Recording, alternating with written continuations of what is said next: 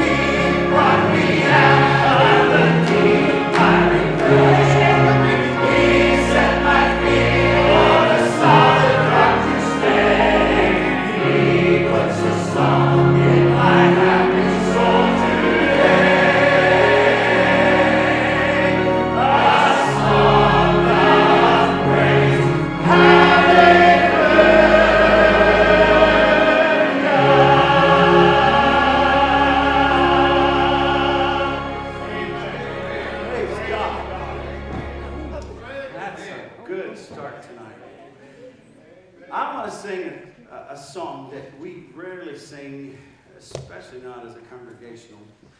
And you may think it odd that I would choose this song to end on. It's not 3 chords and a cloud of dust like I explained to Lady Jill earlier with the first song. But we've listened to Paul share his heart service after service. We've thought a lot about heaven this weekend. We've thought a lot about what a great, glorious moment it's going to be when we get there. Amen. Hopefully, especially young people, God has put a desire in your heart this weekend to want to go to heaven. And I know it's unusual for the last congregational song of a revival to be song number 283 in your Sing to the Lord hymnal. But tonight I just wanted to end our congregational singing by singing, what a day that will be when my Jesus I shall see. When I look upon his face, the one who saved me by his grace. When he takes me by the hand and leads me through the promised land. What a day, glorious day that will be. Young people, one of these days you're going to be standing at the crossing of Jordan. We all are. And hopefully we're going to point back to a time at an altar prayer where we said yes to Jesus. I can tell you this, as a 19-year-old kid, when I'm at the corner of Raymond and Southeastern and my life's blood's flowing out of my head because I just smashed the windshield. And I didn't know whether or not I'd make it to the hospital. And I was in really, really bad shape, but I was still very much awake. I'm sitting there on the curb, watching my blood go down the drain. And I'm thinking to myself, this may be it. But you know what I also knew? If it was, I was ready to go. You and I can live with that kind of hope and promise every day of our lives. So I want us to sing this great song tonight. Let's sing it together.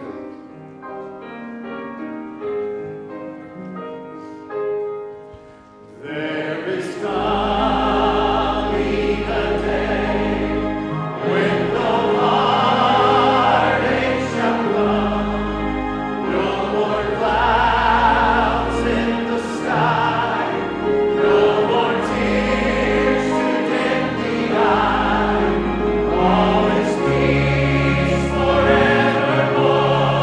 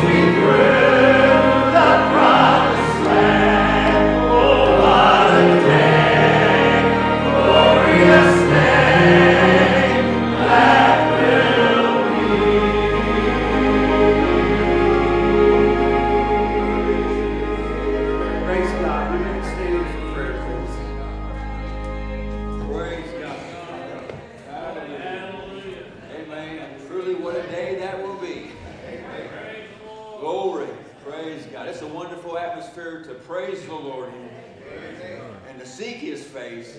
Amen. So if God just nudges your heart, let's obey Him tonight. Let's seek Him while He may be found. Call upon Him while He is near. Praise God. Brother Marshall, would you please come? He's going to lead us to the throne of grace.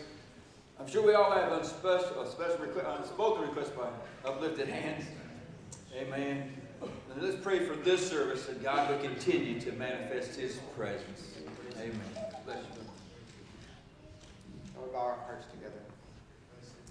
Father God, we thank you again that we can come into your presence on this Sunday night. We're thankful for your love and grace that spread across our congregation here tonight and the moving of your Holy Spirit as we remind ourselves once again of the glorious day that will be when we shall see your face and loved ones around the throne. Pray, Lord, that you be with us in the service tonight, be with these young people as they are here, that they would feel that sense and moving of the Holy Spirit and move towards you. And Lord, wherever you call us, there we will be at your feet. Lord, I pray that we would just come willingly before you tonight. Be with us in this service. Draw us close to you. We thank you for the moving of your Holy Spirit throughout these services and how you blessed us. Lord, be with us tonight. In Jesus' precious name.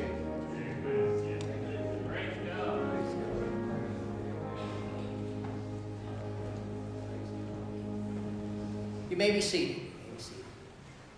We are so glad you are here. Our last night of our youth revival. I'm looking forward to what the Lord has in store for us. I've enjoyed the service thus far. You know, isn't God good to us? Helps, comes, and blesses us so much. Our ushers are on their way forward to take our last evening tithes and offering.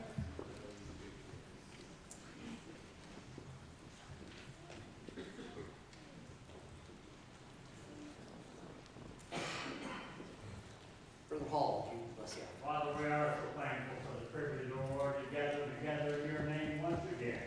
We thank you for your ever-presence through this weekend, but we thank you for your ever-presence right now within every one of our hearts. We ask, oh God, that you just settle down, move among us, and bless us, oh Lord, with your ever-blessings to meet our every need. Bless the offering and the giver in Jesus' name. Amen.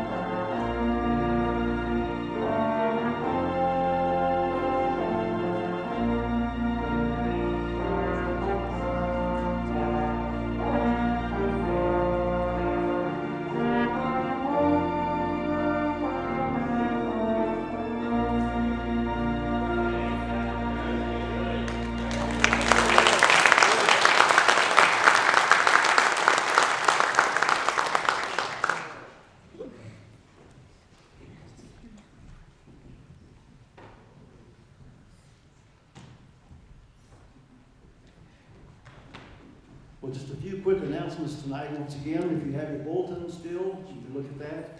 And if not, then I will remind you of a few quick things here. February the 26th, this coming Wednesday at 7:30 p.m. is the annual update on budget, renovations, and all important things here at the church. Everyone is invited to come and be here for that.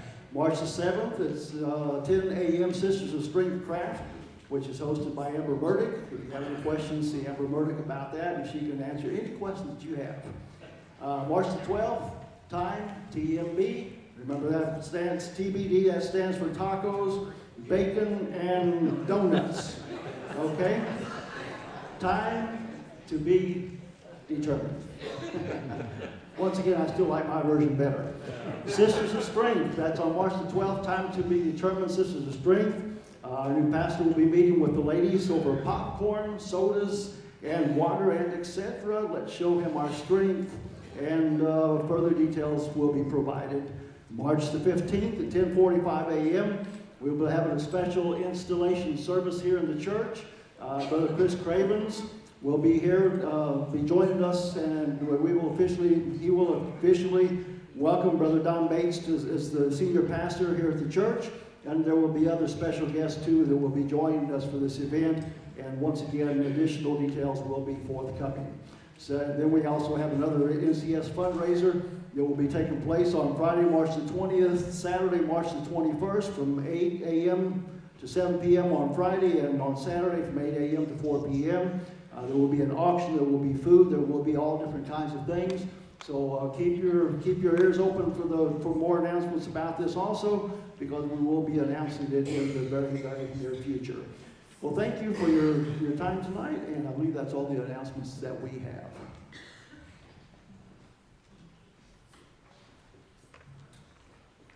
Brother Bates, could I announce a revival? Absolutely. March 3rd through the 8th at North Vernon, the church there at 104 East Chestnut. Brother Matt Blankenship will be presenting. Thank you, Brother. Thank you all here today.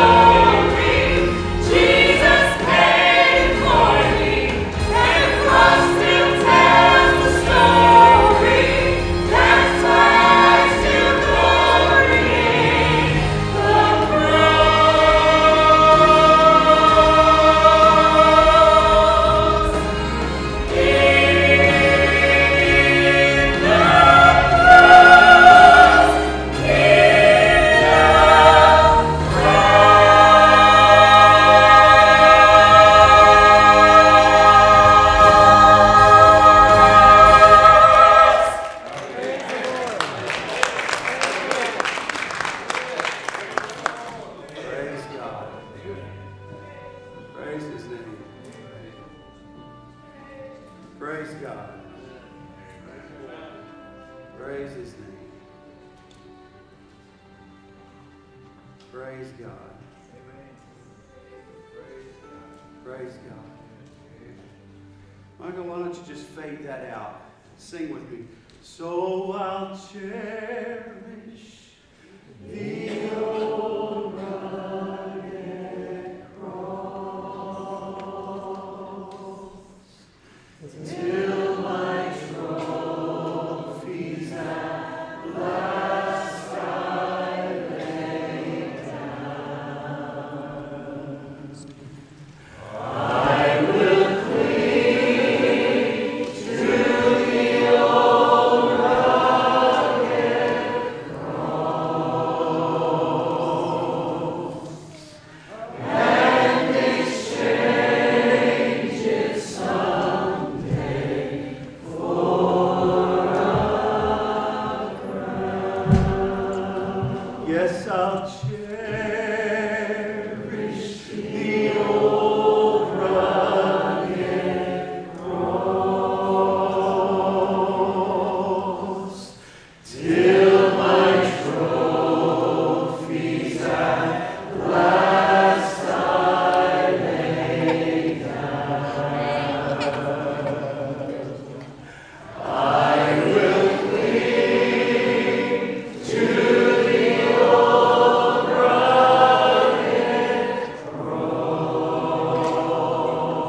cross and exchange it someday for a crown.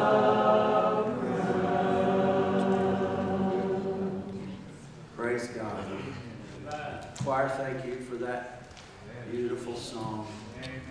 We have a special, very special, very, very, very special song tonight. First time these two young ladies have ever sung together, as far as I know, here at Independent Nazarene Church. And Paige and the young lady I affectionately call Natalia is coming to sing tonight. So the Lord bless them as they come and sing for us.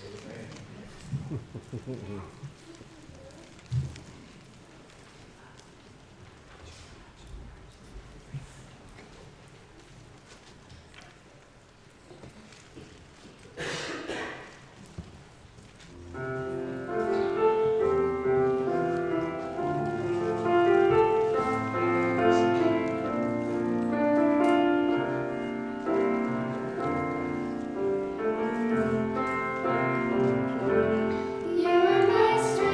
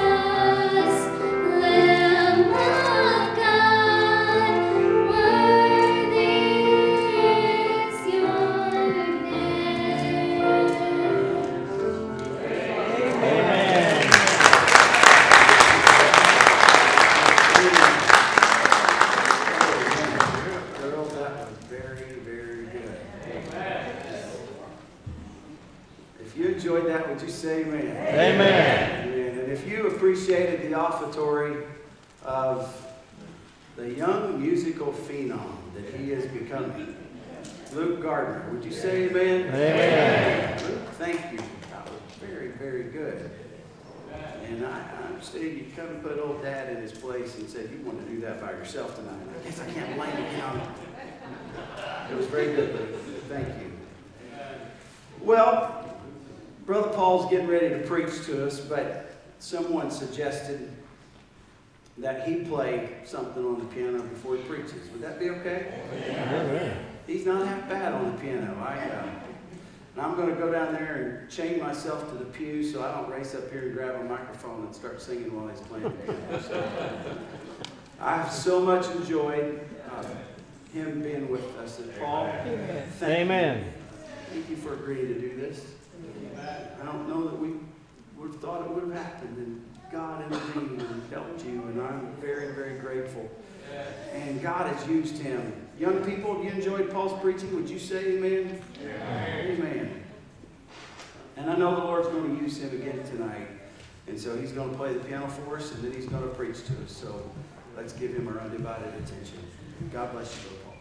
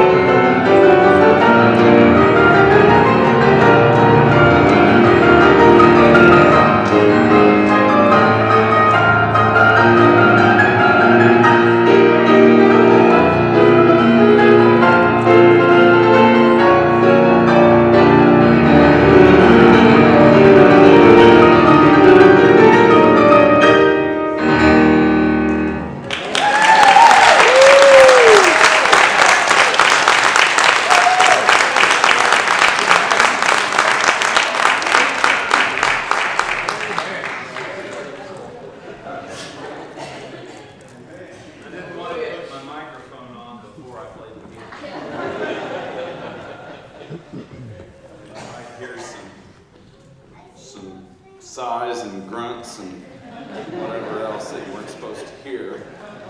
So there are lots of preacher stories where guys got in trouble with these microphones. Either put them on early or left them on late. Oh my goodness. I said, the Lord being my helper, I'm not going to go there. So, oh, it has been so good to be with all of you. It's been so good to be back at Beech Grove. And as I've said, I've been here many, many times. And I've always enjoyed being here. One of the things I've always enjoyed about this place, ever since the first time I came here, which would have been, I don't know, maybe even the late 90s. I just have always enjoyed the spirit of worship that's been here, and the spirit of freedom and liberty that's here, where people just verbalize and vocalize their praise to God unabashedly. And it's like George Yonts used to say, some churches you go to and they sit there and look at you like a mule looking at a new gate. But you all don't do that, and I'm thankful. You know, He's worthy of our praise. And if our dignity is more important than being able to praise God, we've got a problem. I think it's the most beautiful thing in the world when people praise the Lord. There's nothing undignified about it, as long as it's done in the Spirit, as long as it puts the focus on Jesus and not you or me. It's a beautiful thing. And I've enjoyed worshiping with you this weekend, and I thank you for the spirit of worship that has been here. I want to thank Pastor Bates for inviting me to come. It sounds really weird for me to be saying Pastor Bates, because he's always Don or Donnie. But I do thank him for inviting me to come. As I said, this was the first time that I had preached, as far as Friday night is concerned. It was the first time I had preached since my life changed dramatically. And I frankly was very uncertain about this, very uncertain as to whether or not I could keep it together, but God has really, really been beside me. Amen. He's helped me. And you all have prayed for me, and I really thank you for that. I really, really thank you for that. I also want to thank the Lord particularly and specifically for His help. You know, one of the things that I've learned in the past 13 weeks is how nothing I am and how everything He is. And that is not a cliche. I'm not just saying spiritual church talk when I say that. That is the absolute truth. And I can say that with passion and conviction because I know that. I know that for a fact. God allowed me in that first 20 hours that I described to you this morning to experience what it's like to be completely broken. And then He picked me up. And when He picked me up, I knew beyond the shadow of a doubt that I was nothing and He was everything. And I can't tell you what that's done for my faith. My faith and my trust in God is just so much stronger than it's ever been in the past. And I have nothing but praise and thanks to our wonderful Lord. Oh, I just worship Him tonight. I wish I could put into words. And over, I pray hymns often. I love hymns. I love Christian songs. And I have a knack for remembering the words to these songs. And so I pray them to God in my prayer time. And the one that I have prayed over and over and over in these last 13 weeks has been, had I 1,000 tongues to sing, the half could not be told. Of love so rich, so full, so free, of blessings manifold, of grace that faileth never, peace flowing as a river from God, the glorious giver. To Him be thanks, to Him give thanks. Praise the Lord. That's my testimony tonight. I just want to thank and praise God for the grace that He's given me. I want to tell you something. The only reason I'm standing here is because of that wonderful grace of Jesus. If it hadn't been for Him picking me up in that 20 hours of what I very carefully and very purposefully refer to as hell on earth. I'm not saying that flippantly. I'm not using that as a byword. I'm using that literally. It was hell on earth. And God came and picked me up, and if He hadn't, I would have been locked up in a psych ward somewhere, I'll guarantee you. It's only by God's grace that I'm standing here today, and I owe everything to Him. And I just praise Him and worship Him, and I love Him. I didn't intend to start out this sermon this way, but that's okay, because I'm getting it off my chest, it's on my heart, and I just want to share it with you. I want to praise God, give Him honor and glory and praise, because He alone is worthy. Amen. So I thank Brother Bates for inviting me to come. I thank all of you who have worked so hard to put on this revival, the cooks, those who organize the activities. You've done such a wonderful job. It's so refreshing to see a church that's very purposeful about saving your young people. That's a wonderful thing. I commend you and I encourage you, keep pressing on, keep on keeping on, keep doing what you're doing to save your young people. What a fine looking group up here again tonight, and what a great group we've had throughout the week. So I thank you for attending the services, for praying, and for worshiping. And I also want to thank Brother Vore. He has put up with me. He's let me use his Escalade, and I felt like a bigwig driving down the road. I said, this is way above my pay grade. I actually drive an Escalade back home, but it's a 2002 and it has 275,000 miles on it. And I paid $2,400 for it. So I got a massive upgrade this week. And then this afternoon I was going to make a hospital visit to a friend of our family who had just came through serious surgery. And he threw the keys at me of his Corvette. Oh man. So I got behind the wheel of that beautiful machine. And I can neither confirm nor deny my adherence to the speed limit. Confession is good for the soul. So I'm going to say I broke it. But not very much.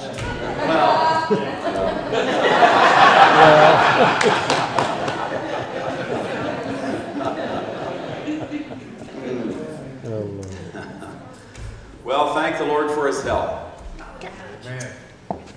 I was staying at a church over in Greenfield, the Greenfield Wesleyan Church. They have a prophet's chamber over there.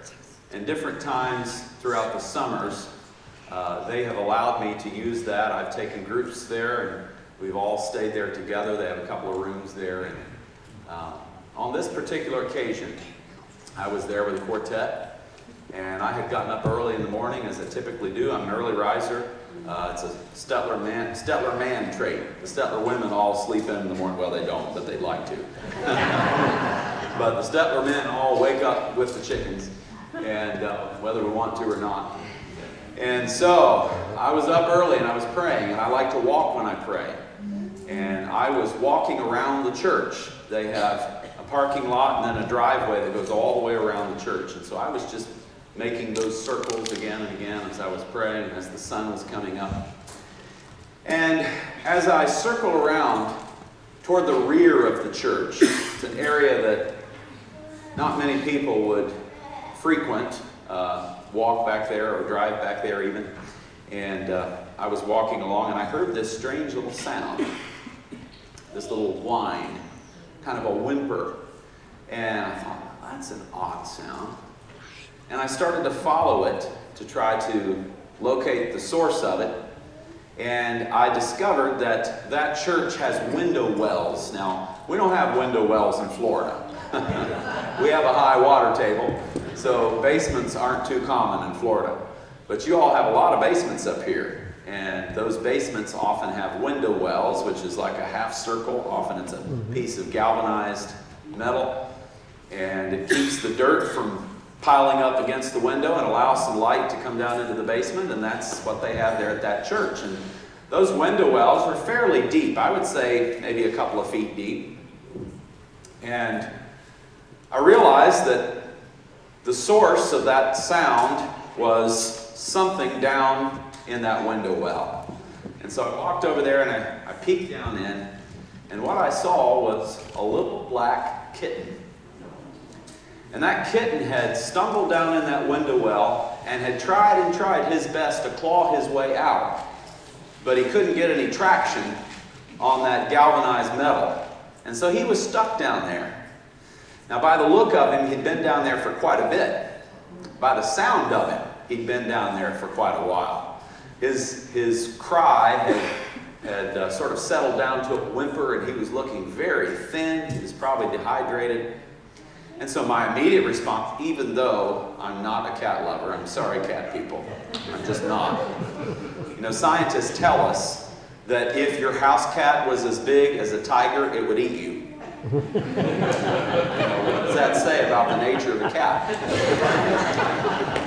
They say dogs have owners and cats have humans that belong to them. But anyhow. But I was touched by the predicament of this little kitten. Kittens are cute. You got to admit that. Even if you hate cats, kittens are cute. And so I looked down and my heart went out to this little cat. So I immediately began to reach my hand out, and oh, was that ever a mistake. Oh my goodness. That little dehydrated, shrimpy cat that was whimpering suddenly arched his little back, and the hair stood up on his neck. And he bared his teeth, and he began to hiss at me, and he put up a little paw, and I saw those claws just extend right out of that claw, right out of that paw. And I said to myself, oh my, I'm faced with a decision. Am I going to risk my own skin to save this cat, or am I going to turn and walk away and leave him to his own devices? Now, you know there's an irony to this little story, because that cat was calling for help. And most likely, I was the only person that could help that cat. It was the middle of the week. Probably nobody else would be around there until Sunday. And by that time, that cat would be dead. And so I was his only source of salvation. And yet somehow, in his little feline brain, he had become convinced that I was the enemy. He had become convinced that I was a greater threat than the starvation and dehydration that he was already feeling the effects of. Isn't that ironic? Isn't that ironic? His one source of salvation, he had become convinced, was a greater threat than the starvation and dehydration that he was already feeling the effects of. That really kind of boggles my mind. Does it yours? Now, sometimes I've left it right there. But I'm going to go ahead and tell you what happened so that you won't be mad at me. I actually cheated. I could tell you that I was the great sacrificial Savior and stuck my hand down and got all scratched up and pulled him out of his predicament. I didn't. I took a stick and I stuck it up under his little belly and flicked him out.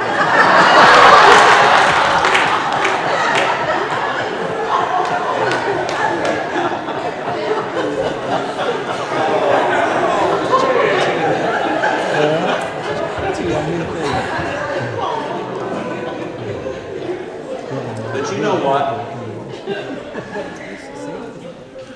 There are a lot of us that think just like that little cat. A lot of people in the world tonight thinking just like that little cat. There are verses that when I was a kid growing up, I used to think of as scoot over next to mama verses. You know what I'm talking about? When the evangelist read out his text, you'd kind of slide over next to mama because you knew what was about to come. Well, this is one of those scoot over next to mama verses. Now, I want you to understand that tonight I'm going to preach to you some sobering truth, but I'm also going to give you some wonderful hope. But I am going to preach to you from probably one of the most disturbing verses in the entire Bible. And here's what it says. The backslider in heart shall be filled with his own ways. But a good man will be satisfied from above. Let's pray together. Heavenly Father, we need you tonight. Lord, I sought you and sought you as to what you would have me speak tonight. And I believe this is what you put on my heart. Lord, it's a sobering truth, but there's also a wonderful hope. Lord, this church is full of never-dying souls, all of whom are headed to one of two eternal destinies. And I pray in the name of your precious Son that you would minister your truth to our hearts and minds tonight. Send your Holy Spirit, Lord, to walk amongst us, to put his finger on any area of our lives that's displeasing to you, to draw us to yourself. Lord, may we walk in the light as you are in the light. And may we find your promise to be true, that if we do, we'll have fellowship one with another, and the blood of Jesus Christ will cleanse us from all sin. For all that you do, we'll praise you in Jesus' name. Amen. Amen.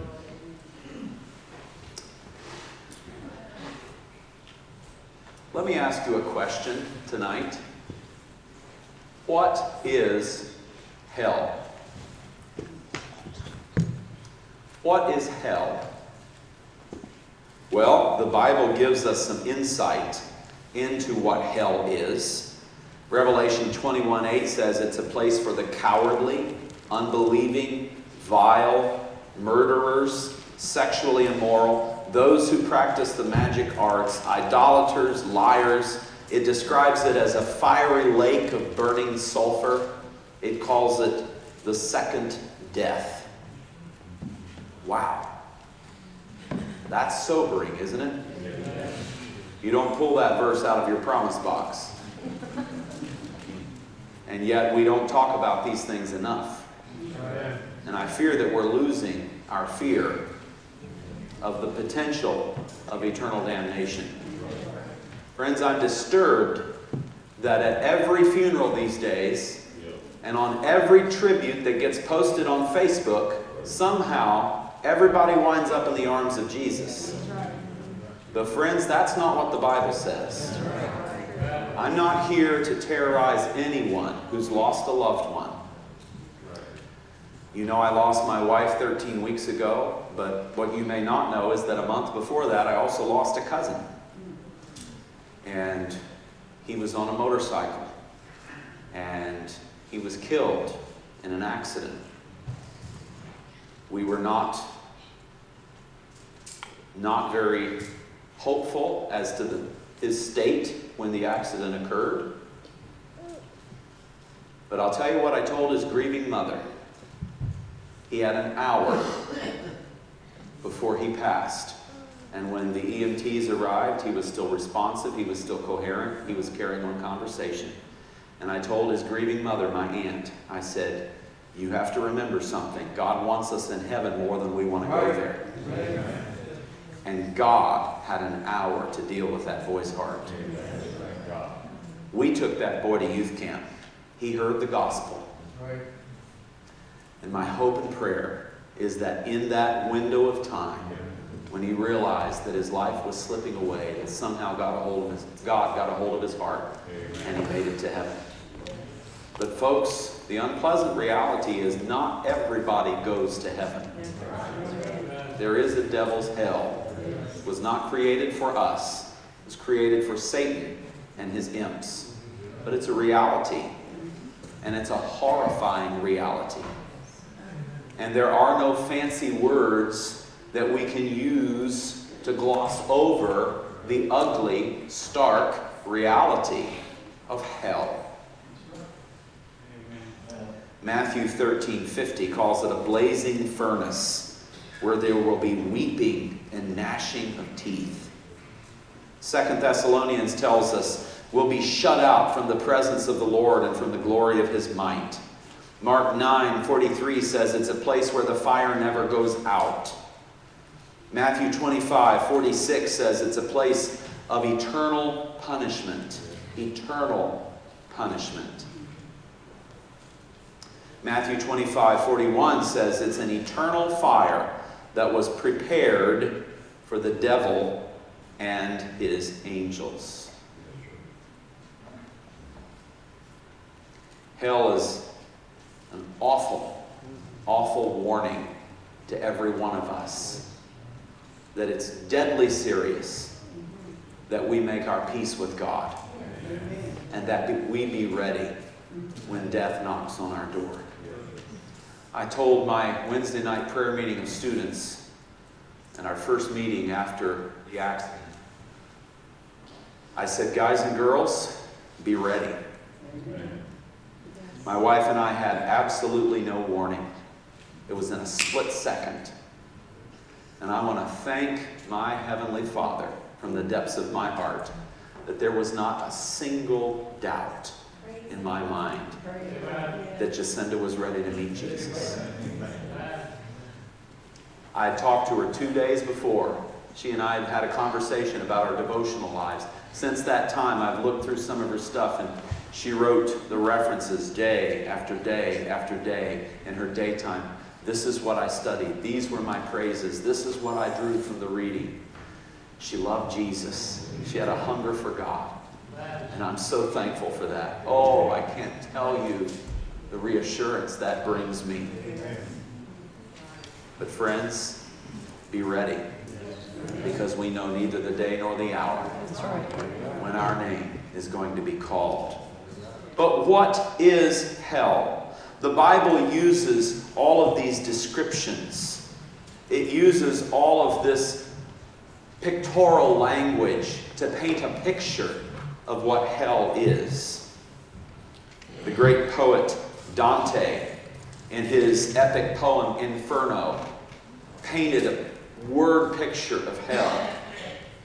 And it's beautiful in the sense that it's incredible words and poetry. But it's horrible in the sense of the picture that it depicts. But one of the things that he describes is the archway over heaven, over which is inscribed the words, "Abandon hope, all who enter here." I found that to be an intriguing word picture.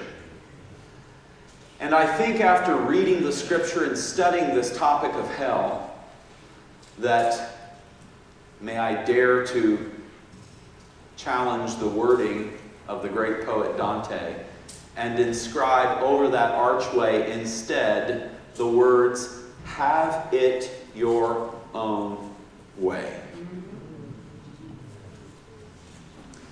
You see, God wants us to go to heaven. The last thing God would ever want is for any person, any human being, any person that He created lovingly and purposefully, any person for whom He shed His precious blood on Calvary, the last thing that God would ever want is for a person to go to hell. It is not God's will. The Bible says He is not willing that any should perish, but that all should come to repentance. That is God's will. But somehow, friends, in our minds, we have established this idea that God is out to harm us, that God is a killjoy, that God is trying to prevent us from having fun, that God doesn't want us to have any friends, that God doesn't want us to be cool, that God doesn't want us to dress nicely or drive cool cars or live in nice houses, that God just wants us to mope around and be miserable all the time and just fast and pray until Jesus comes. And folks, that's a lie of Satan. That's an absolute lie of Satan. God is the giver of joy. He's the source of joy. He's the giver of peace. But somehow, God has been depicted by Satan, who is the father of lies, as being a killjoy. Someone who's out to spoil all of our fun. And so just like that little kitten, arching its back at me, is only Savior, we look at God and we say, "No, not your will, my will." And over the course of our lives, God will try again and again and again and again to reach out to us, to invite us, to draw us, to woo us to Himself. He's like a lover wooing us. He wants us. And yet so many continue to resist. And what this verse tells us is that there's coming a time when God will say, have it your own way.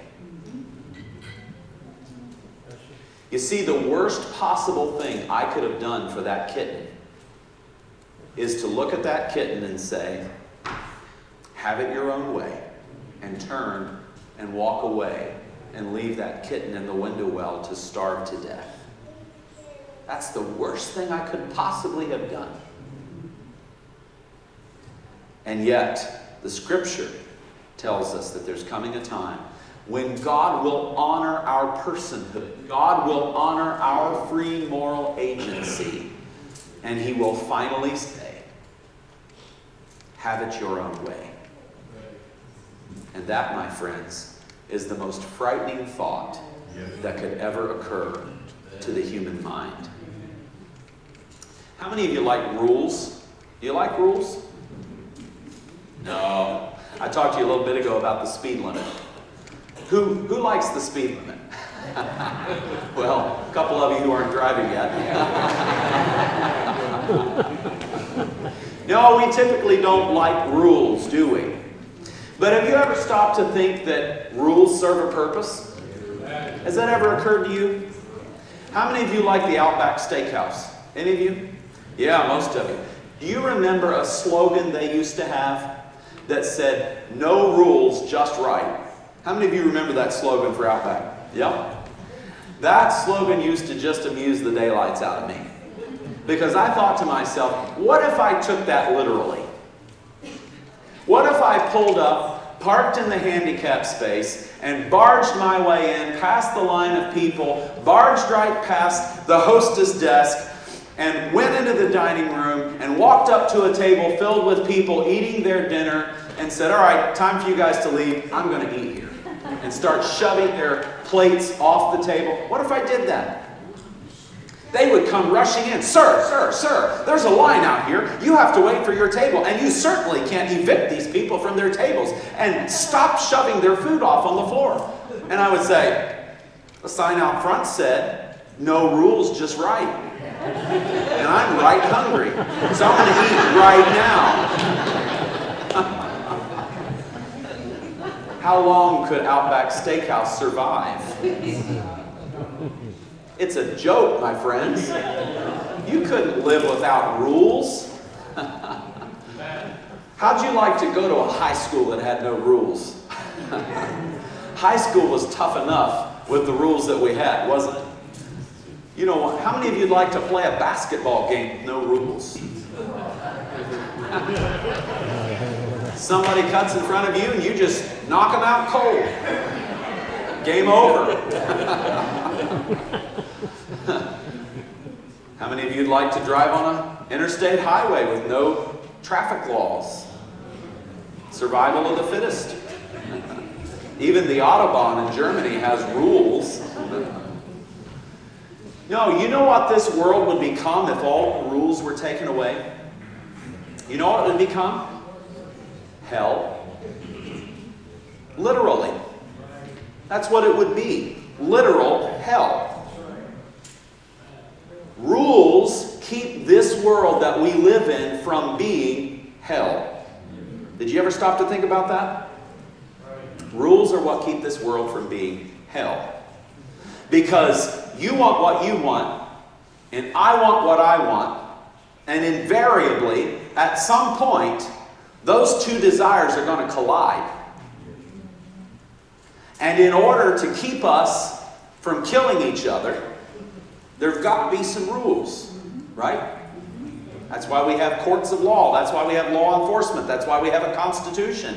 God has given us rules. He's given us this book that has some rules. We've got the Ten Commandments, many, many other admonitions and exhortations in the Scripture. Thank God for rules. Rules keep this world from becoming hell. Well, if rules are what keep it from becoming hell, then rules must be a really good thing. You know, maybe if we just had enough rules, it'd be heaven. Do you think? Well, the Pharisees had that idea. And you know, it didn't work out for them so well. They thought, well, rules are a good thing, and yes, they are. And did you know that the Pharisees began as a reform movement? Their idea, the very concept that founded the Pharisees as a movement was they said, we want to build a hedge around the Torah. The Torah was the Mosaic law, the God-given, God-inspired, God-breathed scripture. In fact, Jesus said of the Pharisees, he said, as long as they're preaching Moses, listen to them. That's the truth. But they said, we want to build a hedge around the Torah to keep people from even getting close to breaking the law. And so they began to add rules and add rules and add rules and add rules. So Moses said, remember the Sabbath day to keep it holy. And on the seventh day you shall do no work, he said.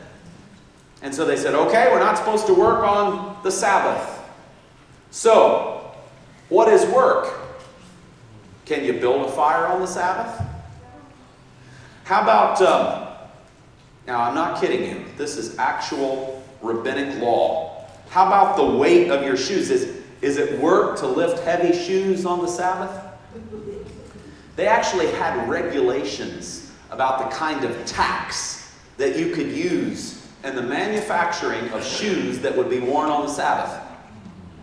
They actually had this thing where, you know, in town, a lot of the houses came right up to the street, and the beggars would come along with their cans, and they would shake them outside the windows, and people of means would stick their hand out and drop coins into the beggars' coffers. And they legislated that it was work to reach out and drop the coin in on the Sabbath. So on the Sabbath, the poor beggars, I guess they were in bad shape anyway, so it didn't matter.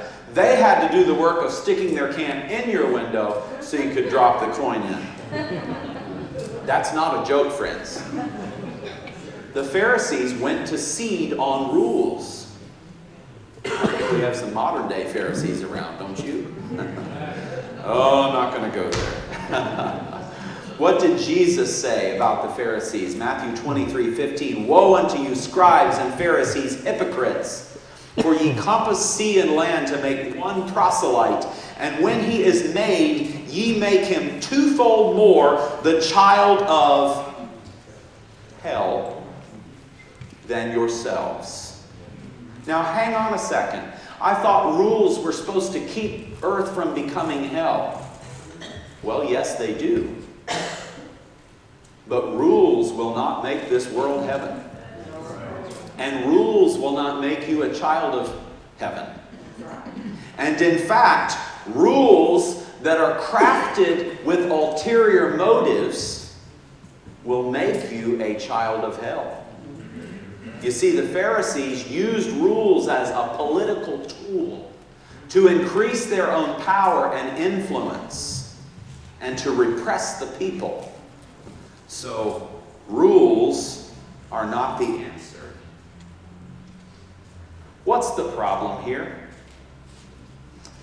C.S. Lewis, in his book, The Great Divorce, made this statement. It was very controversial. A lot of people took him to task, but I agree with it 100%.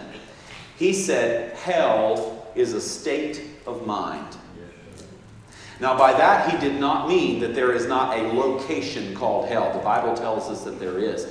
What he meant was that what precipitated the creation of hell to begin with was a spirit of rebellion. A spirit that says, I want my own way. And do you realize that is why hell was created? Hell was created as a place of containment. God did the world a favor when he created hell. Hell was a place of containment for Satan and the third of the angelic host that he convinced to agree with him and follow him. God cast them out of heaven, and hell was created for Satan and his angels. Hell was created as a place of containment for these rebellious beings who rejected the will of God and each wanted his own way. And when you have each wanting his own way, what you have is chaos. and pandemonium and ultimately hell. That, my friends, is the problem. Inscribed over the gateway of hell, in my imagination, is the phrase, "Have it your own way."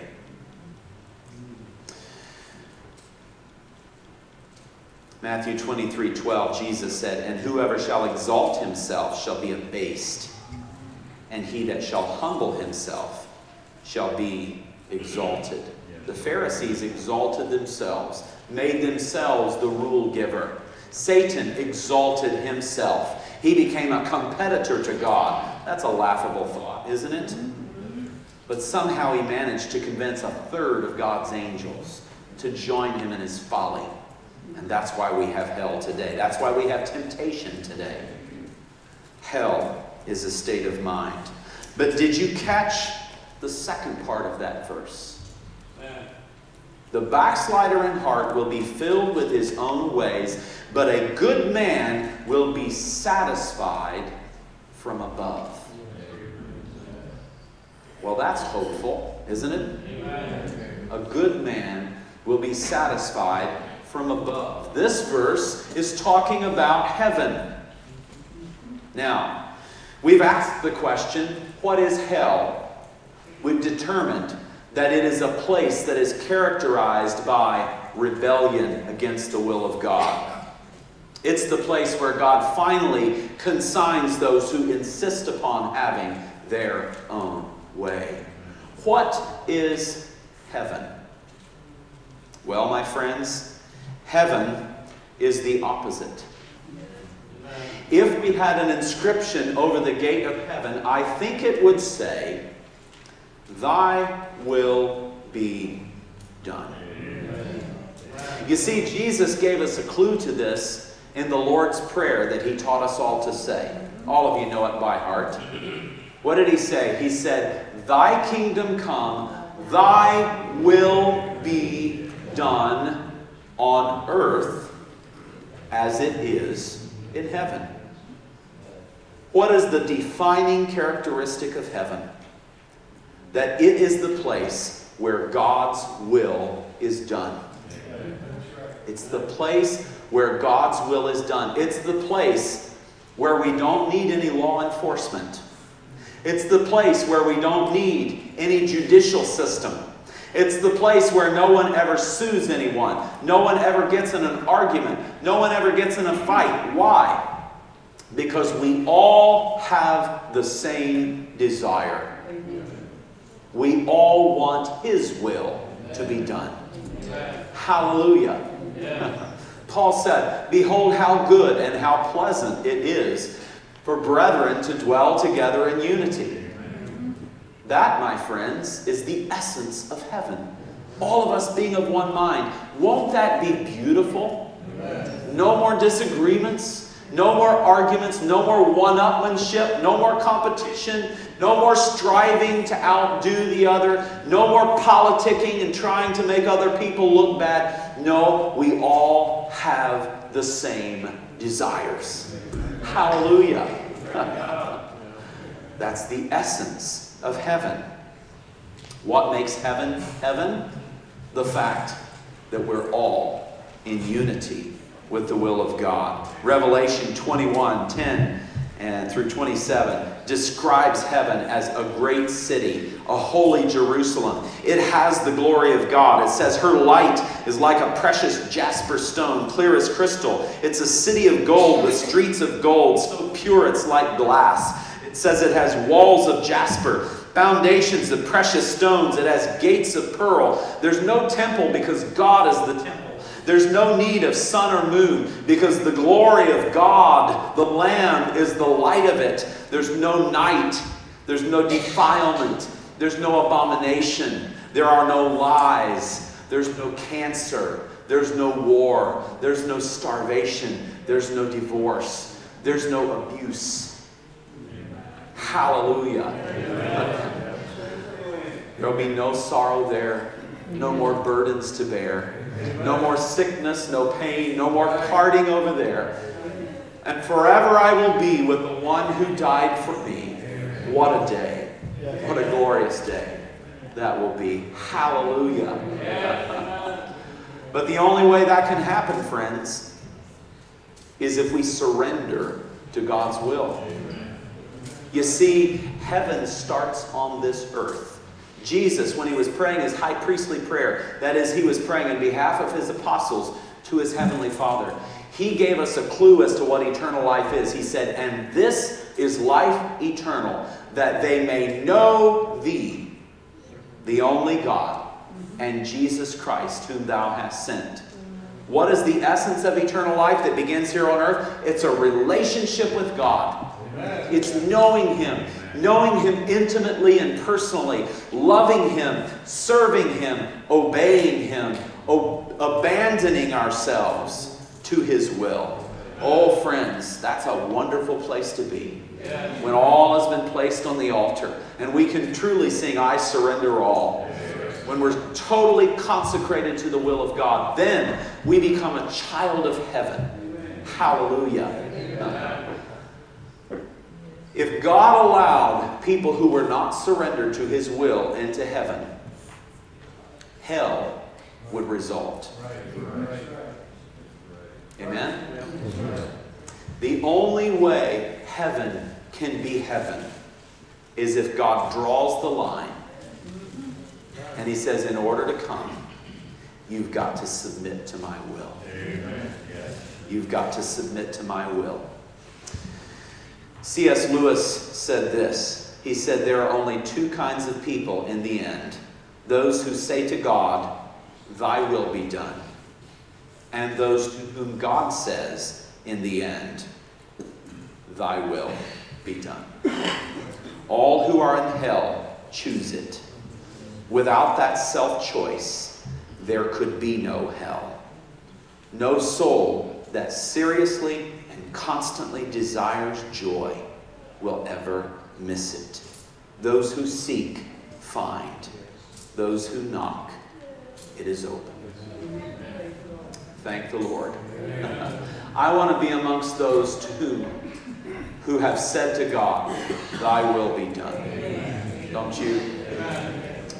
You know, I have a brand new perspective on heaven.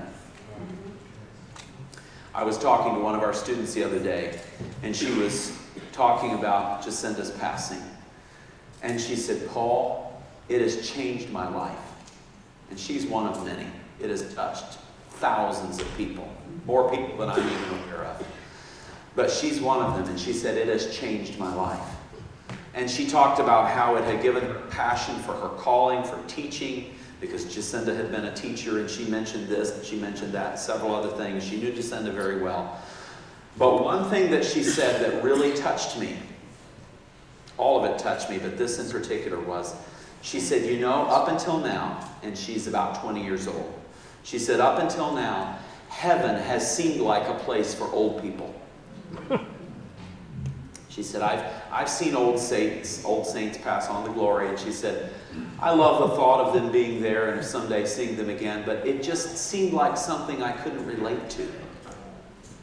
But she said, when someone that I was so close to went to be with Jesus in heaven, suddenly, she said, it came alive to me. And she said, now I can picture myself there. And I thought, hallelujah. And I think the same. You know, I've never really related to heaven songs as much as I should have. Oh, I've loved heaven songs. They're sweet. They're sentimental. We cry. Beulah land, I'm longing for you, and someday on thee I'll stand. There my home shall be eternal. Beulah land, sweet Beulah land. Who hasn't sung that and lifted a hand and shed a tear? It's a wonderful song. But oh, I want to tell you, there's a whole lot deeper meaning to that song now. Amen. There's a whole lot deeper meaning to that song. What a day that will be that we sang today. All the tears just rolled down my face as we sang that. Because I am anticipating that day. I am living for that day. Hallelujah. When Jacinda and I together will be in the presence of Jesus. Oh, I can't wait. I cannot wait to go to heaven. What a wonderful place it's going to be. But you know, God lets us enjoy a little bit of heaven on this earth. I talked to you just a little bit about that on Friday night. The fact that in His presence is fullness of joy. And I quoted that wonderful old song that our song leader used to lead. Oh, hallelujah, yes, 'tis heaven to know my sins forgiven. On land or sea, what matters where Jesus is, 'tis heaven there. Praise the Lord. We can enjoy a little bit of heaven on earth. I remember when my grandpa Stepper was on his deathbed. Grandpa and Grandma died 1 month to the day apart. Grandpa died first. She died exactly 1 month later. They were both in hospital beds. She was in a bed over in this side of the room, and she actually was less coherent than he was. And he was over on this side of the room in his hospital bed. He had cancer and he was in pain, and he had been receiving pain medication. And just about 48 hours before he passed, I was in the room with him. My aunt came in, and we said, why don't we move the furniture around and roll that bed? We sensed that he was approaching the end. Why don't we roll that bed over by her bed? And so we started moving things around, and we pushed that bed over by hers. And when we got him over there, he hadn't spoken to us the entire day. He hadn't even acknowledged us the entire day. But when we got him over next to Grandma, he came to, and he realized that she was there. And I'll never forget that scene as long as I live. He was feeble, but he looked over at her, and he reached down, and he took the sheet that was on him, and very slowly, he began to put it over on her. That was my sweet grandpa. He prayed that the Lord would let him live long enough to see her through to the end. And God answered that prayer within a month. But he reached over and put that sheet over on her. And then very painstakingly, he got as close as he could to her ear. And I began to hear a murmur. And I leaned down and I listened. And you know what I heard? I heard my grandpa in a voice that was racked with pain, and a voice that was so soft because he was so feeble, a voice that was singing, what a day that will be when my Jesus I shall see. I stood there and wept like a baby, because here was a man whose body was racked with pain. Here was a woman who had been in the fog of dementia for many months and even a year or more at that time. And they should have been miserable. They should have been disgusted by earthly standards. But what was he doing? He was singing, what a day. What a glorious day. Oh, what a hope we have, folks. What a hope we have in Jesus Christ. This world is not my home. I'm just passing through. I'm destined for a better place. A place where there's no more night, no more pain, no more tears, no more sorrow, no more crying, no more parting, and the Lamb is the light. Hallelujah. Now I see through a glass darkly, but then face to face I shall behold him.